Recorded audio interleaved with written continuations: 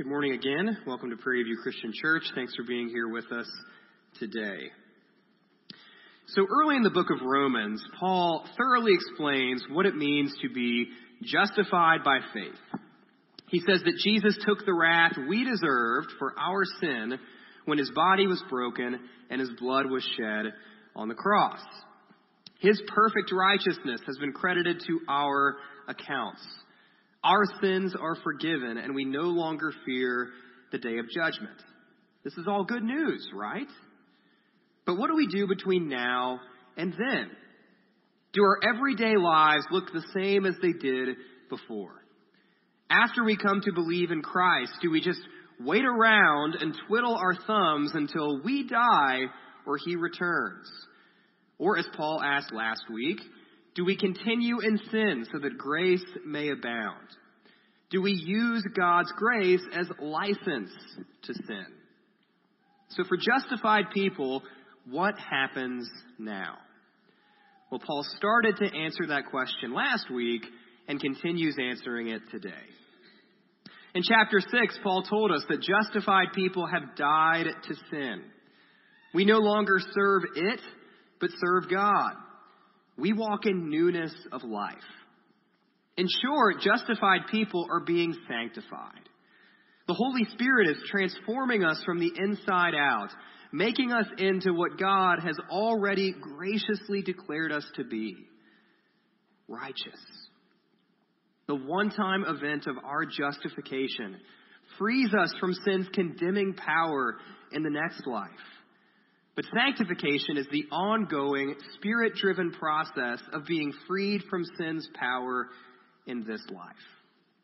Now, of course, sin will still hang around. Justified people will still be tempted, will still fall, and will confess and repent. But sin no longer reigns over us the way it once did. Sin is no longer our master, because we have died to it, and we must not, we cannot keep living in it. But today in chapter 7, Paul continues answering that question of what now for justified people. And he shifts his focus from our relationship to sin to our relationship to God's law. And Paul will echo much of what he said last week. He uses imagery of death versus life, slavery versus freedom, and talks about bearing fruit for God. And then when we get to the end of chapter 7, there's also an interesting few verses that spur a great deal of debate amongst Christians. But the core issue of Romans 7 is this: what do people who are justified by faith, believers in Christ, what do we do with the law?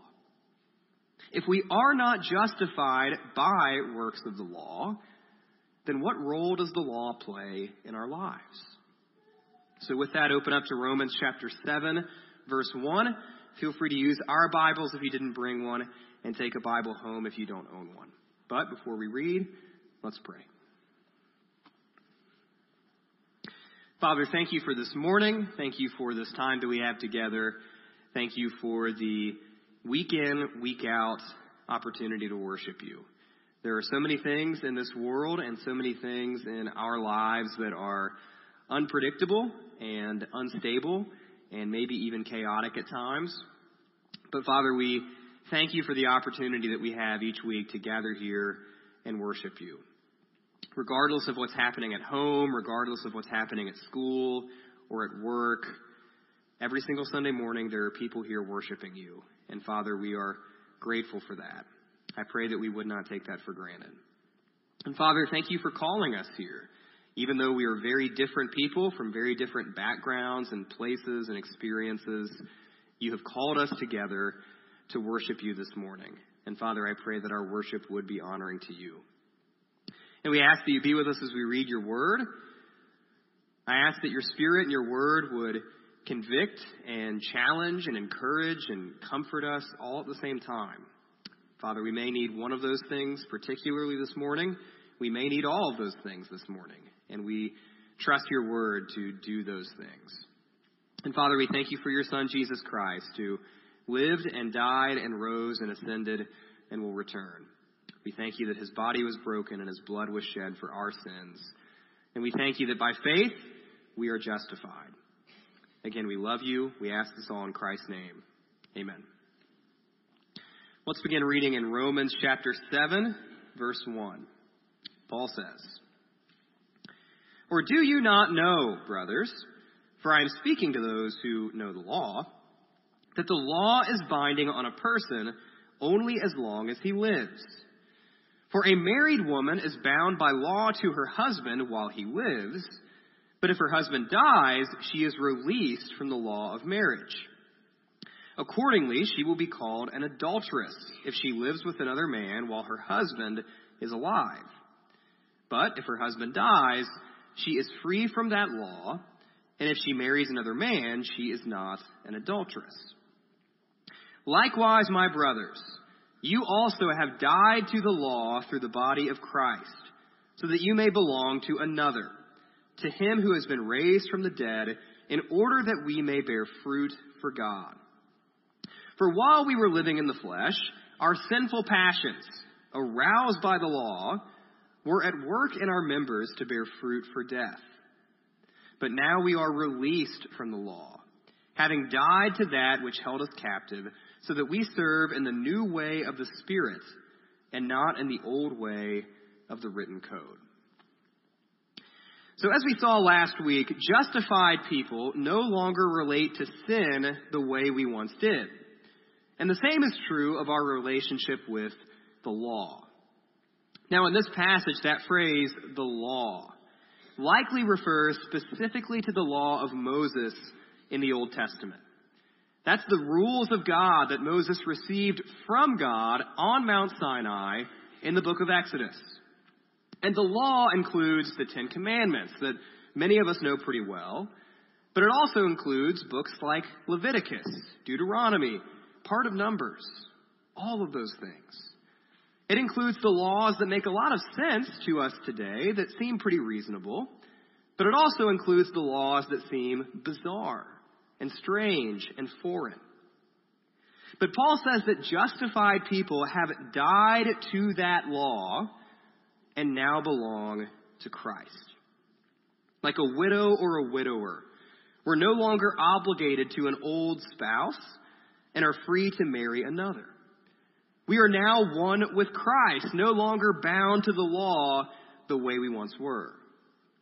And then Paul adds that justified people have died to the law and belong to Christ in order that we may bear fruit for God. In order that we may bear fruit for God. Now that sounds a little bit strange, because when the Bible speaks of bearing fruit, it's usually referring to producing good works of righteousness, worship, and obedience. That's what it means to bear fruit. So how is it that dying to the law, the rules of God that outline and command righteousness, worship, and obedience, how is it that dying to the law would enable us to bear fruit for God? Well, Paul explains that instead of enabling us to bear fruit for God, the law actually aroused our sinful passions. Another translation says that the law provoked our sinful passions, that we bore fruit for death, not fruit for God. How does that happen? Well, it's that classic principle of the forbidden fruit, isn't it? We sinners have a knack for desiring and pursuing things that we're told not to desire or pursue. When you're a rebellious teenager, your crush becomes that much more attractive when you find out your parents don't approve of them, don't they? When you see a sign that says, "Do not walk on the grass," what happens? All of a sudden, you have an urge to walk on that grass that you never would have had if not for the sign. Well, the law had the same effect for sinners. Instead of preventing sinful passions from developing within us, the law actually brought our sinful passions to the surface.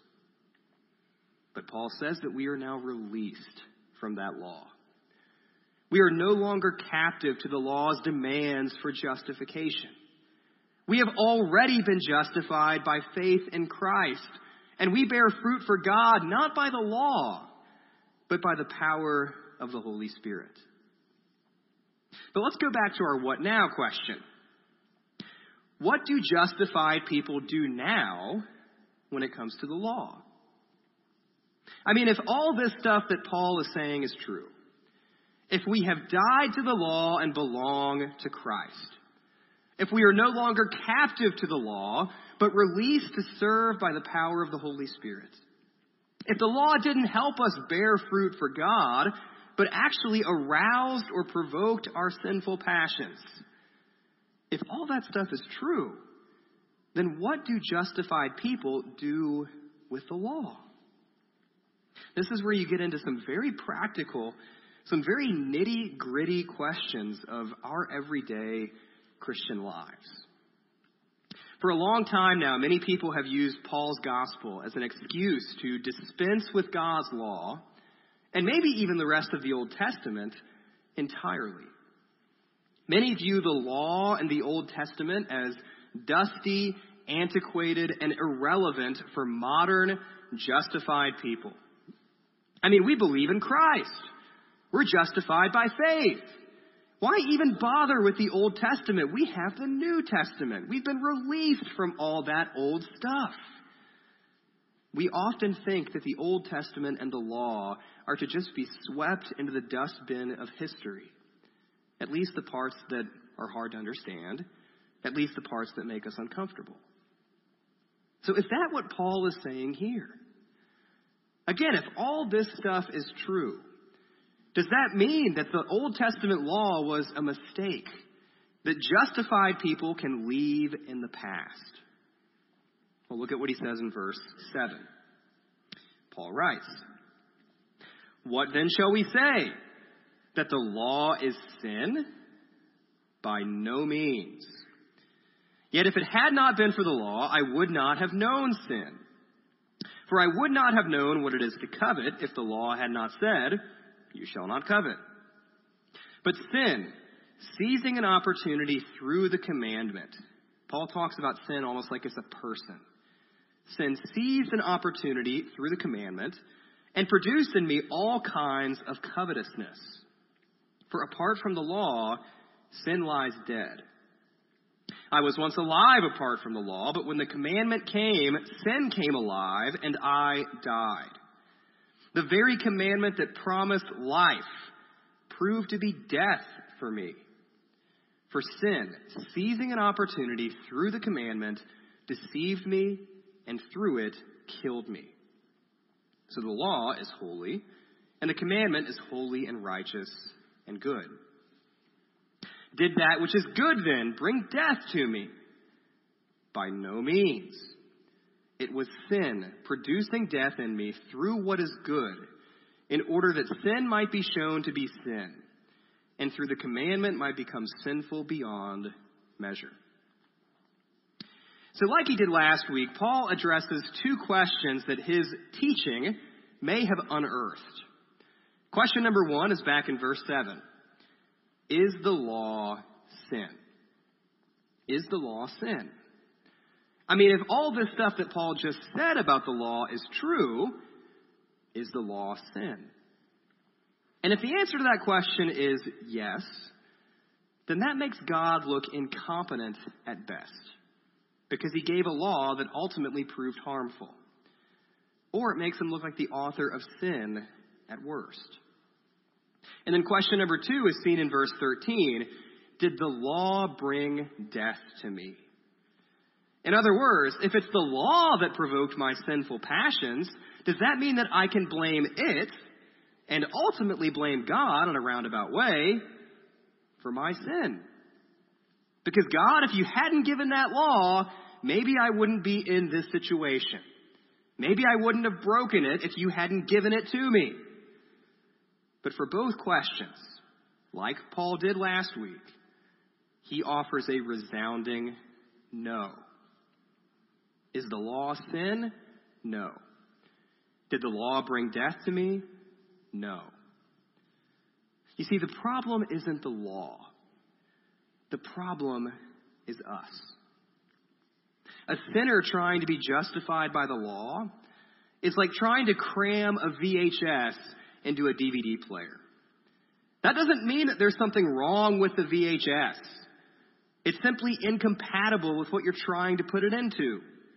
You're trying to play it on the wrong thing.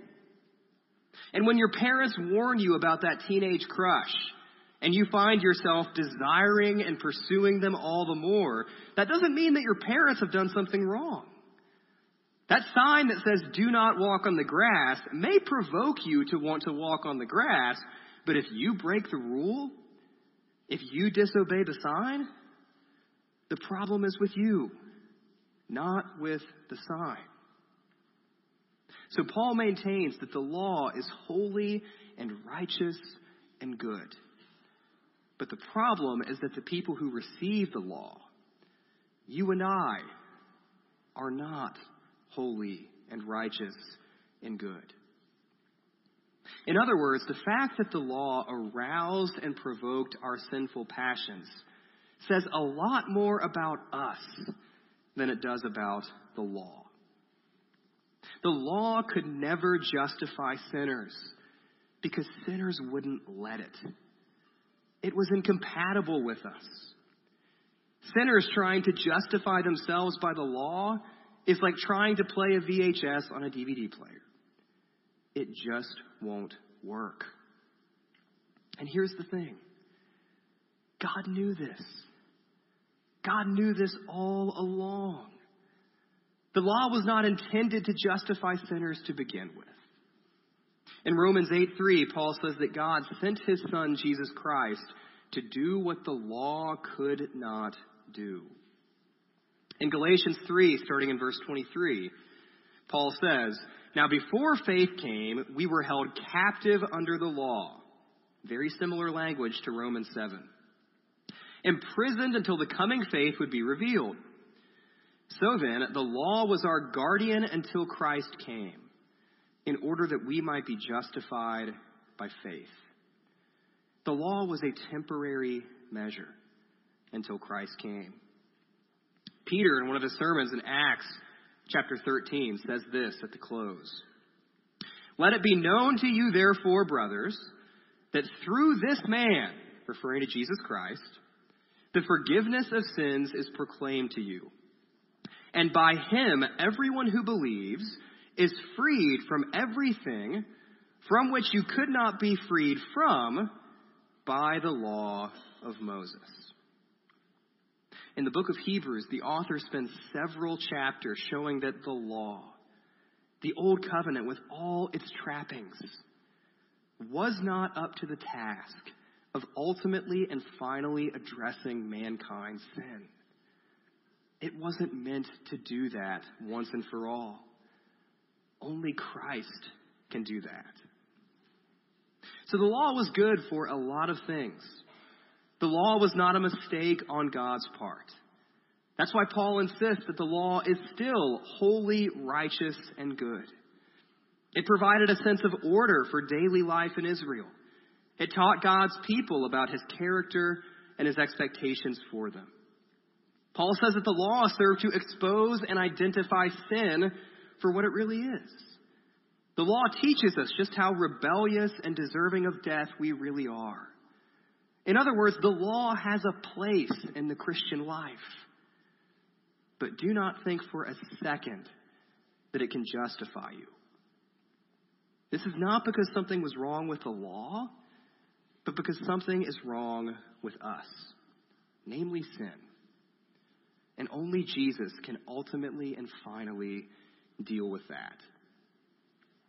So justified people have died to the law, belong to Christ, and by the Holy Spirit can now bear fruit for God. But then seemingly out of nowhere, chapter 7 takes an interesting twist. Because Paul begins talking about how someone relates to God's law and brings up a lot of debate. In verses 14 through 25, the question goes something like this. The debate looks like this. Is Paul talking about himself in these verses, or is he talking about someone else?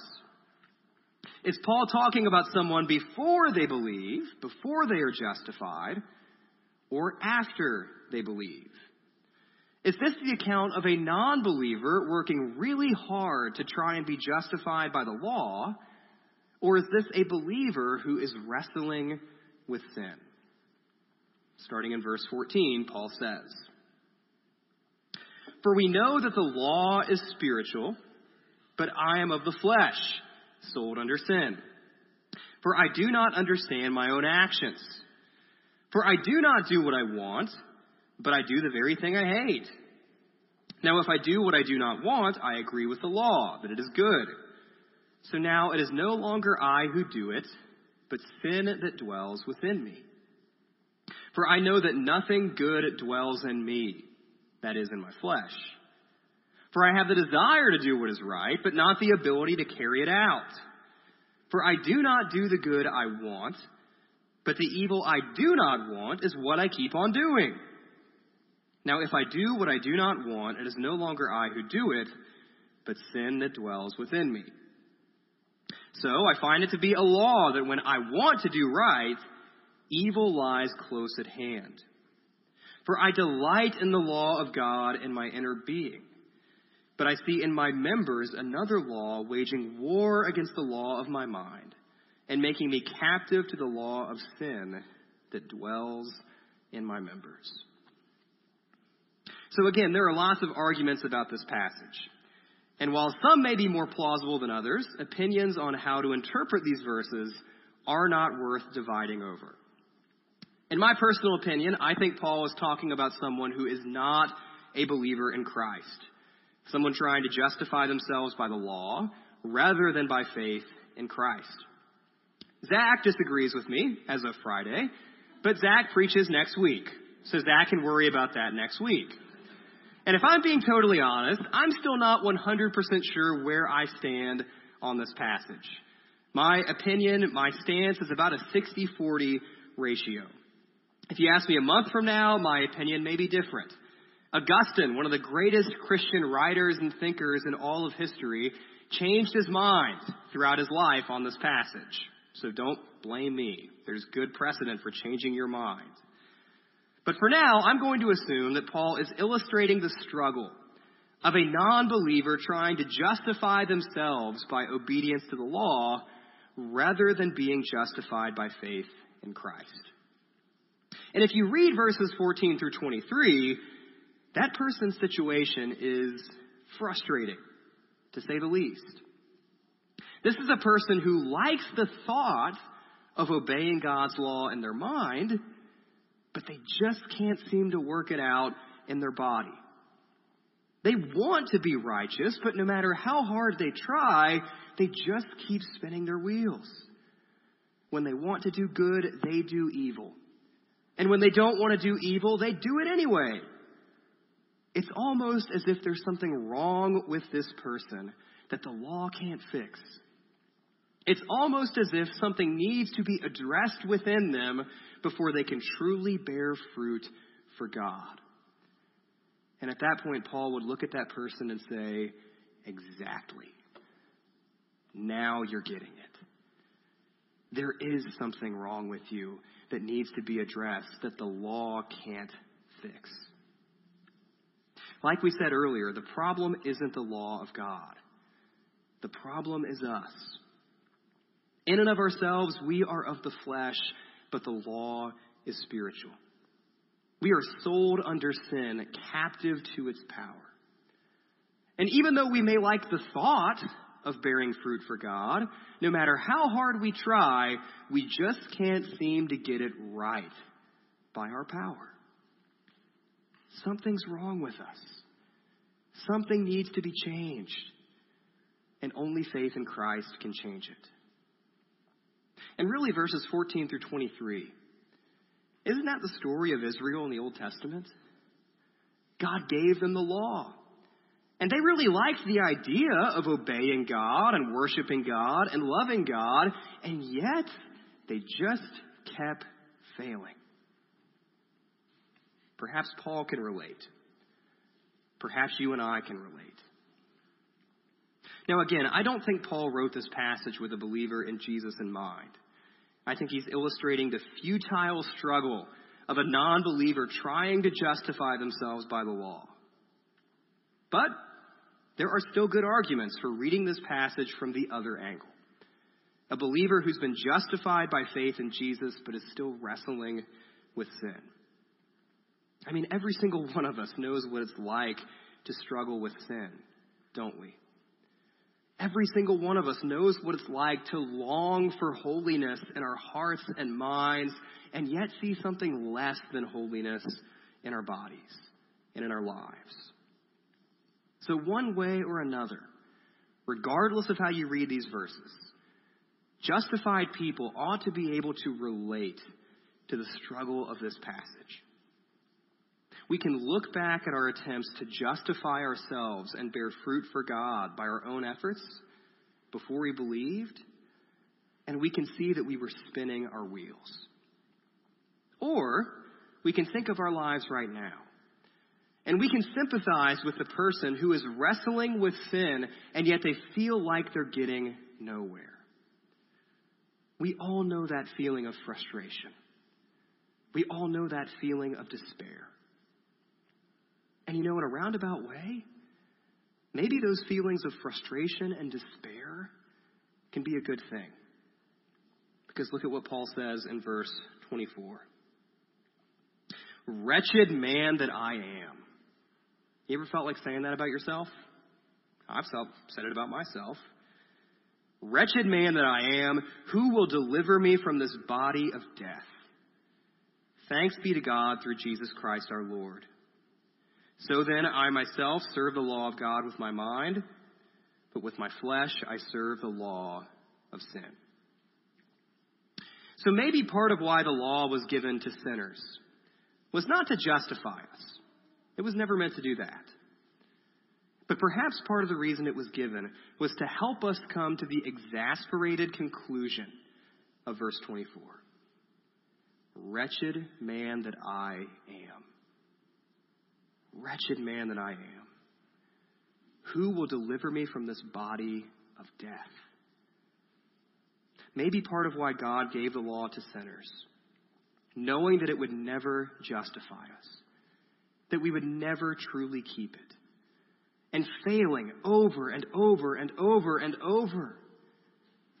Maybe it would point our eyes to something, or better yet, someone who could justify us, who could keep the law, who wouldn't fail. And so who will rescue us from this body of death? Well, the gospel gives us the answer. Thanks be to God through Jesus Christ our Lord. So don't ever forget that the law cannot save you. Think back to the time before you believed, when you trusted something other than Christ, anything other than Christ, for your justification. There is no way that you could have the same confidence, the same assurance that you have now in Christ when you weren't bearing fruit for God, but were bearing fruit for death. That's not who you are anymore. You are no longer captive to the law, fruitlessly and vainly trying to be righteous by your own strength, constantly living in defeat and despair. You belong to Christ now. You have already been justified. And as we speak, you are being sanctified. You have been rescued from that old body of death. And you now live by the Spirit. Or if you're currently struggling with sin, remember that the law has never been the answer, and the law is not the answer now. Christ is the answer. Because he came to do what the law could not do, to justify sinners and to make us fit to bear fruit for God. So if you're frustrated with the losses that you sustain in your battles against sin, the solution is not to try harder to be more righteous by your own blood, sweat, tears, and strength of will. The solution is to cling closer to Christ. He will rescue you from this body of death. And one day the battle with sin that we all fight will finally be over. But back to our what now question about the law. What do justified people do with the law today? Well, we read it. We treasure it. We thank God for it. But we never believe that it can save us. It won't. It was never meant to. The law was and still is holy and righteous and good. It still has a lot to teach us about God's character and God's expectations for his people. It exposes and identifies sins in our lives. It reminds us of our need for Christ. It has a place, but it doesn't save us. And in fact, as justified people, knowing what the law can and can't do allows us to love it in a way that we didn't before. Because now when you read the law as a justified person, you don't just stay in a state of despair when you remember how sinful you are. We aren't just intimidated into begrudging obedience, trying to work really hard to make God love us or keep God loving us. Instead, we read the law and rejoice that Christ has come. Rejoice that he has done what the law could not do. Rejoice that he kept it, fulfilled it, and justified sinners like us. So we have died to the law in terms of trying to justify ourselves. And we now belong to Christ and bear fruit for God by the power of the Holy Spirit. We are free to love and serve God, not trying to earn his approval by our performance, but knowing that we have been justified by Christ. So may we live with the same thanksgiving that Paul announces in verse 25. When we remember just how wretched we really are, may we quickly also remember, thanks be to God through Jesus Christ our Lord. Let's pray.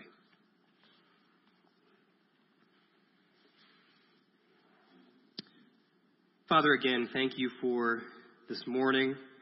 Thank you for this time that we have together. Thank you for the opportunity to read your word. Thank you that every single one of us has the law in our possession. Bibles are everywhere. We can read the Ten Commandments. We can read Exodus and Leviticus and Deuteronomy and Numbers and learn a great deal about who you are. Learn a great deal about what you've done in the past. Learn a great deal about who we are. But Father, also thank you that law, while it is holy and righteous and good, it does not save us. Our salvation, our justification is not dependent upon us following the rules, on us getting everything right, on us earning or keeping your approval through our performance. Our salvation, our justification, all comes back to your Son, Jesus Christ, the one who did what the law could not do. So, Father, help us to love the law, to recognize its value, to treasure it, to appreciate it, to read it, to learn from it. But, Father, help us always turn to Christ. When we have doubts about our justification, when we have doubts about our salvation, when we remember just how wretched we really are, may we remember just how holy your Son, Jesus Christ, is. May we remember that his body was broken and his blood was shed for our sins. And because of that, we are justified. Again, Father, we love you, we worship you, we honor you. We thank you for Christ. We ask this all in his name. Amen.